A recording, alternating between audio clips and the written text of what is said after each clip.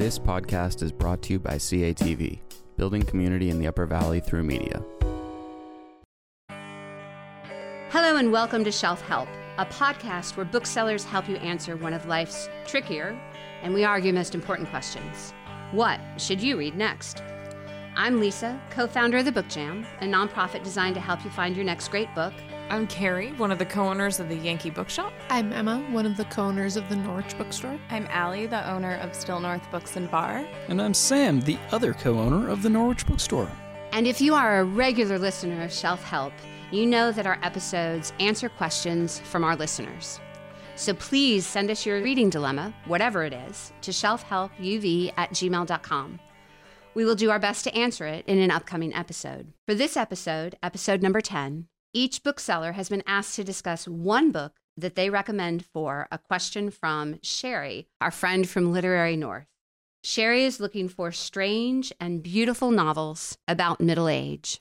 Probably we should start with a discussion about what middle age Allie is. has a theory. I have a theory. Oh, Allie has a theory. There we go. We'll let Allie start with her theory, and then we'll have Sam do the first book recommendation. Also, to just back up for a second, if anybody is not familiar with Literary North, they are a Vermont, New Hampshire, Northern New England. I think they describe themselves as our little rectangle of Northern New England, which is the cutest way I've ever heard somebody describe Vermont and New Hampshire. They put on events. They have a calendar of literary events. They are voracious readers and just have excellent taste and have built this community around the more literary side of reading, and they're fantastic. So you should go follow them at literarynorth.org. Just Google Literary North and then do yourself a favor and sign up for their email newsletter as well, because it's a slice of heaven delivered to your inbox once a month. My preamble to my theory, at first I was like, 30s. And I was like, wait, I'm in my 30s. I don't think I'm middle-aged. I was like, there's that ambiguity that we should keep in mind. But even just thinking about, okay, if we're thinking about like late 40s, 50s, 60s,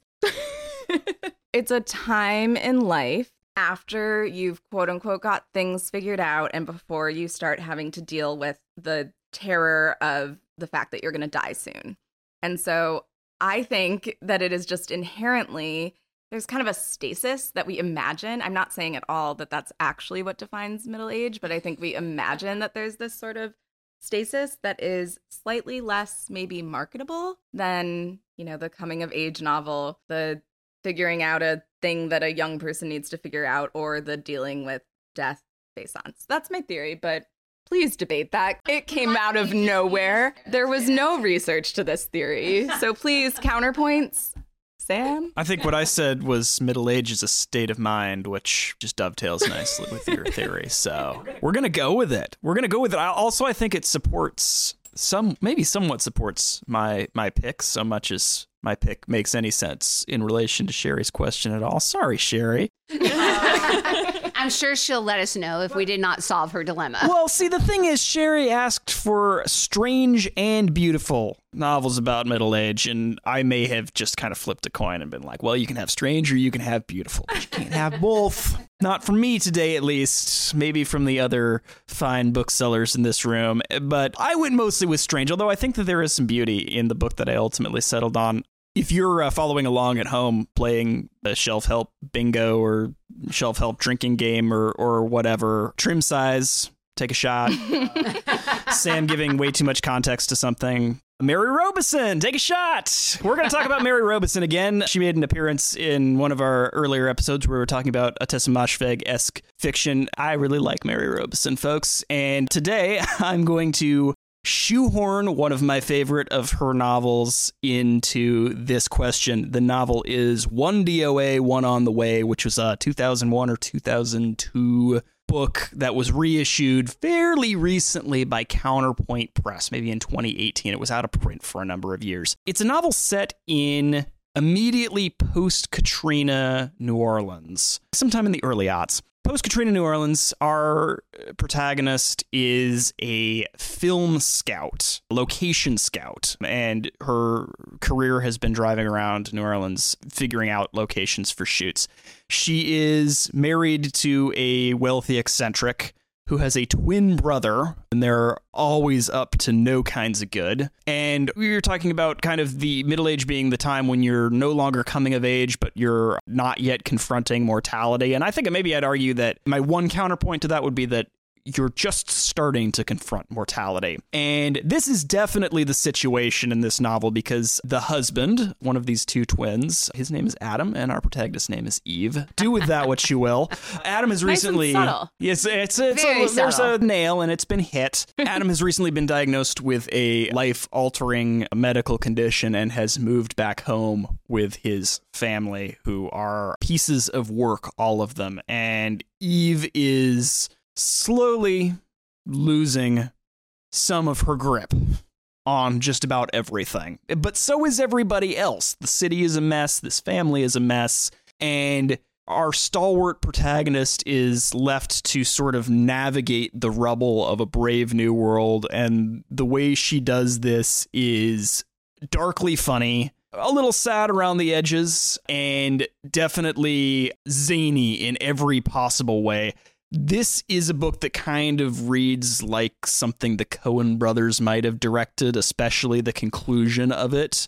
And I can't claim that it ends happily, but it does go out with a bang. So I highly recommend it. You'll rip through it in an afternoon. It's a slim little novel told in these little bulleted lists and minimalist chapters. And man, it's worth the small investment of time. So One DOA, One on the Way by Mary Robeson. Nice start. Let's go. Emma's flipping through a book, so I'm going to have her go next. Not because I wasn't paying attention. So far, all I can see is that it's MCD. Okay. Oh, now I can see the cover. So I cover. was flipping through the book because I'm trying to figure out if this protagonist is actually middle-aged, because it's been a couple of years since I read it. But she's been married for 14 years, so I'm just going to go with it. The book is called So Lucky. It's by Nicola Griffith. And again, like I said, haven't read it in a while. So I am going to read you a little bit of the back after I talk about it for a bit. So this book is about a woman who has just been diagnosed with multiple sclerosis.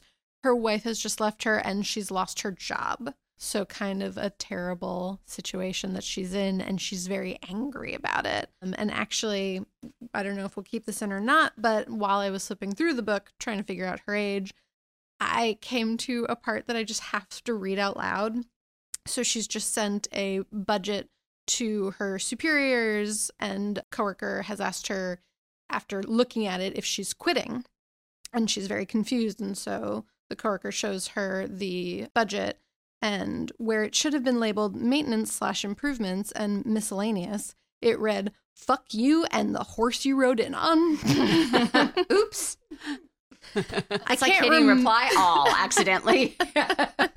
It's a very angry book, but I think that it is strange and beautiful because there's also a little bit of a kind of supernatural element in the background. The MS is sort of, I can't remember if it's MS or her anger, but there's this like kind of monster in the background always following her, and you're never really sure if Nicola Griffith meant this monster to be like an actual monster or not. And I just think Nicola Griffith is brilliant. All of her books are so incredible. And since I'm not great at describing this book because it's been a while, I just wanted to read a little bit of the description on the back, which says, Nicola Griffith's So Lucky is fiction from the front lines, incandescent and urgent, a narrative juggernaut that rips through sentiment to expose the savagery of the experience of being disabled and chronically ill in America. Not all back matter is well written, but that one sure is. Wow. Right? Yeah. Very good book. And it's really slim.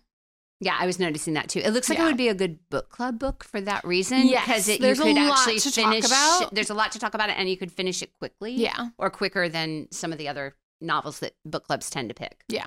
Okay, Carrie or Allie? Who's next? Go, Carrie. So today, as I was wandering around the shop and thinking about what is middle age and trying to figure out, because often I feel like many books don't really talk about the age of the narrator necessarily. So I feel like the books where they don't really talk about the age of the narrator, they're probably quote unquote middle aged. It's a good assumption, I think. Yeah. Right? Because you wouldn't want to be labeled that. Yeah. And if it's like coming of age, it's pretty clear that Yeah. it's coming of age. So middle age is the absence of age. Maybe? Ooh. Whoa. Yeah. It's when you start to forget how old you are, right? Oh, when man. people already That sounds like early onset, though. then I'm in a bad way. So I came up with a couple of different things that I felt like they were all novels about people who had come of age and they were doing their thing, and then they started to question the thing that they had been doing for all that time. My favorite one is a book called Agatha of Little Neon. I felt like they were all novels about people who had come of age and they were doing their thing, and then they started to question the thing that they had been doing for all that time. My favorite one is a book called Agatha of Little Neon by Claire Luchette. Nunlit. Yeah. Yep. Or as we like to call it, Convent Core. I also had Matrix by Lauren Groff I on this thought list. about doing that. Yeah. I So considered it apparently, too. I think of nuns when I think of middle age. Sorry, Sherry. I think it might actually be Sherry who got me to read Agatha of Little Neon. So sorry, Sherry, I'm not telling you anything you don't already know. This is one of the rare novels that the ending is very quiet, but I stayed up till like 3 a.m. because I just really needed to know what was going to happen. And then I proceeded to stay up another hour just thinking about all of it. It's not dark. This woman has chosen to be a nun. She's at a convent in Buffalo, New York, and she's there with 3 sisters that she's very close with. And they are tasked with taking care of a nursery school, essentially. But then the nursery school gets shut down. And so due to budgeting restraints, they get shipped off to a new convent, a new situation where they are all of a sudden put in charge of a halfway house. And so these women have gone from being nuns and taking care of children to all of a sudden living in a house with these individuals who had a pretty rough go of things and are trying to figure their lives out. And so some introspection begins. Agatha starts to look at the choices that she's made and how she became a nun and debate whether or not that's what she wants to continue to do. And it's so wonderfully written. I don't even think I said the author's name, Claire Luchette. I haven't read anything else by her, but now I want to read everything that she's written. It's beautiful. Because I know that Sherry was the one who told me about this book, I will just very quickly mention another staff favorite from our shop, House in the Cerulean Sea. Oh, that's an Yeah. interesting one. It's a good I one, haven't yeah. read it. I need to. I hear it's pleasant. It's very sweet. Like, it's beautiful Not and pleasant, but sweet. it's beautiful and strange in its own way just because it's dealing with magical characters, and the storyline is beautiful, but it's more sweet. It's more like reading a book that's just a big hug. But again, about someone who has held a job for most of their life and not really questioned things, and then all of a sudden a new influx of people in their life and start to question everything. I think that's a great definition of middle age. Yeah. Yeah. When you start to question. Yeah. And when you're faced with like a change in what had previously been just like the flow of your life.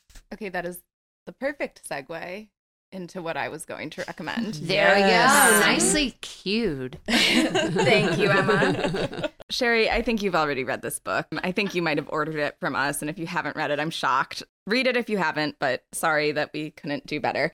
I wanted to recommend The Swimmers by Julia Otsuka. You might be listening to this if you're familiar with the book, saying, no, that's about old age, but I have an argument as to why it's about middle age, which I will get to in a moment. But going to what Emma was talking about and what Carrie was talking about, The Swimmers is told in 4 separate movements, 4 different points of view. The first is the collective point of view of a group of swimmers who use an underground pool. They swim laps. It's part of their daily or weekly routine.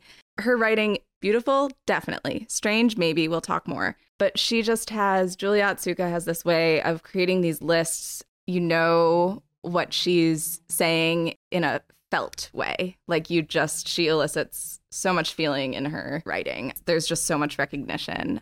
And so these swimmers, we get to know them a little bit. We get to know what drives them. We get to hear their personal, private thoughts. And then one day a crack appears in the bottom of the pool.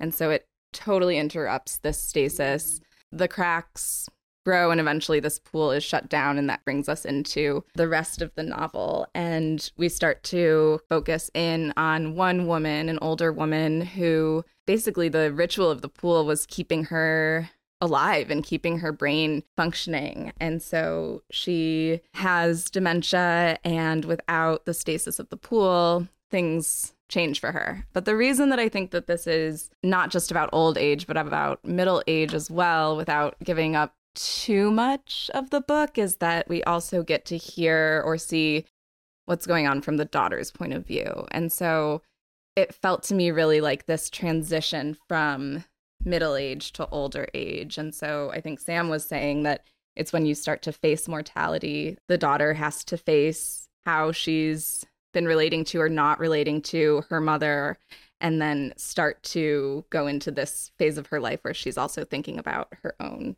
mortality. I think it qualifies as strange because of the narrative structure. Nothing too strange is happening. There was a moment where I was like, ooh, crack in the bottom of the pool. Maybe it's like the world's going to explode. It's a portal. I really did think that might be a thing that was going to happen. But yeah, it's just beautifully written and helped me try to figure out what middle age actually meant, with or without success. Not sure. Ask us in 10 years. I'm not sure I want to describe myself that way, and yet I probably am. And with that, we end episode number 10.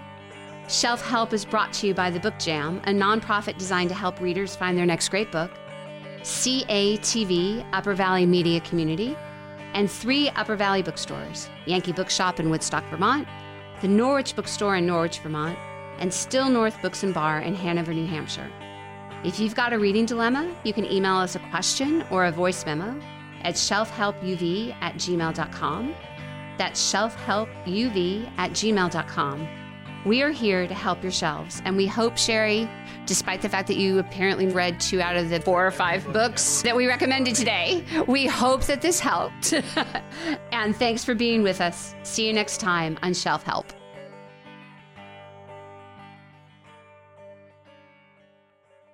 Thank you for listening to CATV Podcasts. If you found this episode interesting and would like to find more Upper Valley content at CATV, please visit our website at catv8.org. That is CATV8.org. You can find all of our podcasts under the Listen section on our homepage.